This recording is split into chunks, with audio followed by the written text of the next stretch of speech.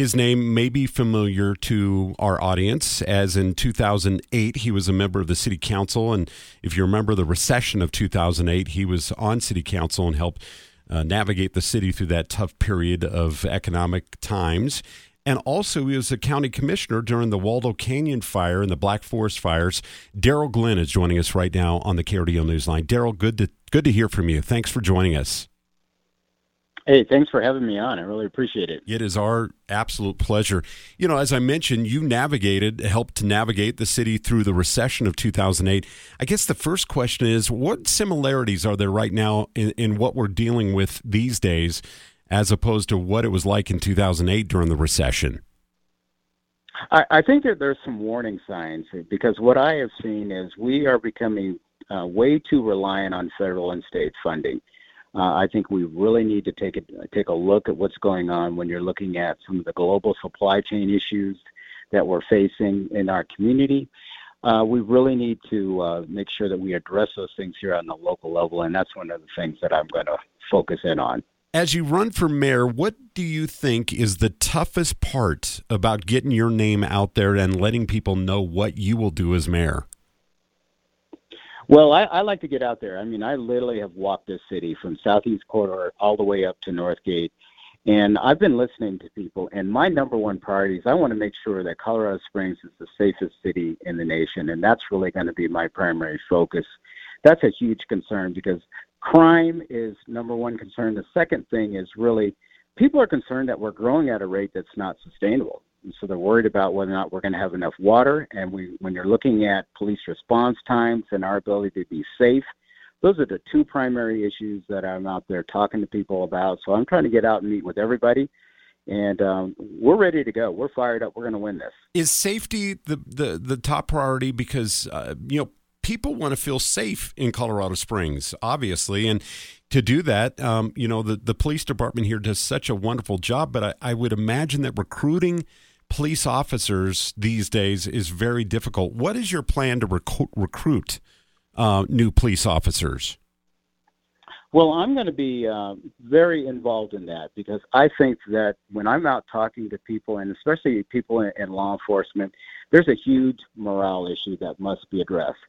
So I'm going to be out there, churches, schools, you name it, out there recruiting and reminding people how important it is and what an honorable profession it is to be a part of the police force. I think the best thing for this community would be to have our police force kind of reflective of our community, because there's nothing more than taking care of your family. So when your police force that's charged with making sure we're safe looks like our community, I think we'll be better off. But I want to make sure people understand that there's going to be a renewed emphasis under my administration with holding people accountable. And I'm going to be looking at our municipal code and seeing what we can do to strengthen some of the penalties, to even include jail time for people that do harm to people and to property. I'm also going to build a coalition to fight against all these laws that are basically creating an incentive for people to commit crimes.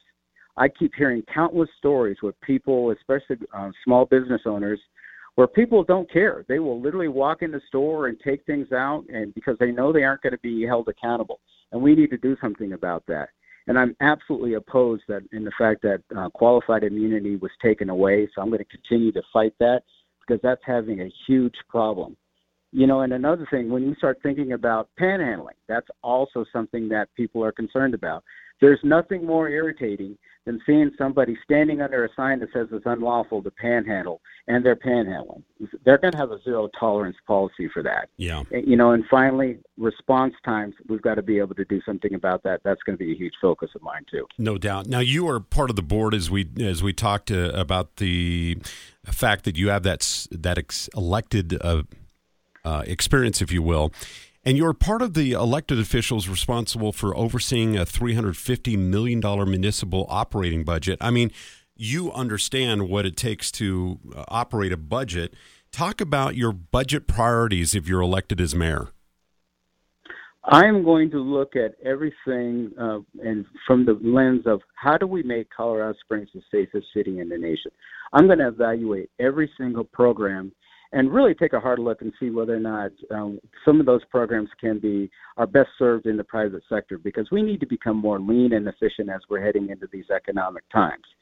And what I'm going to be doing, if there are programs out there that are best served in the private sector, I'm going to be looking at eliminating those programs and reallocating those dollars and investing those into our core services. When you start thinking about our potholes, paving streets, our infrastructure, neighborhood parks, those are areas that have been neglected throughout time in the city, and we need to invest money in there. And the third thing with my budget priority is looking at ways that government can actually make sure that we protect your personal property and business interest. I want to be able to roll back those things that are getting in your way. I want the government to have the smallest footprint in your life, and we need to have a different attitude of how can we actually help you maximize your freedoms and liberty when it comes to your personal property and your business interests versus always regulating you to death. That's going to change. No question about it. Darrell, thanks for joining us here on KRDO's Midday Edition. We'll look forward to catching up with you. Believe it or not, the election is going to be upon us sooner than we it's going to be here fast is what I'm trying to say. It's right around the corner, big time. Go to DarrellGlennForColorado.com.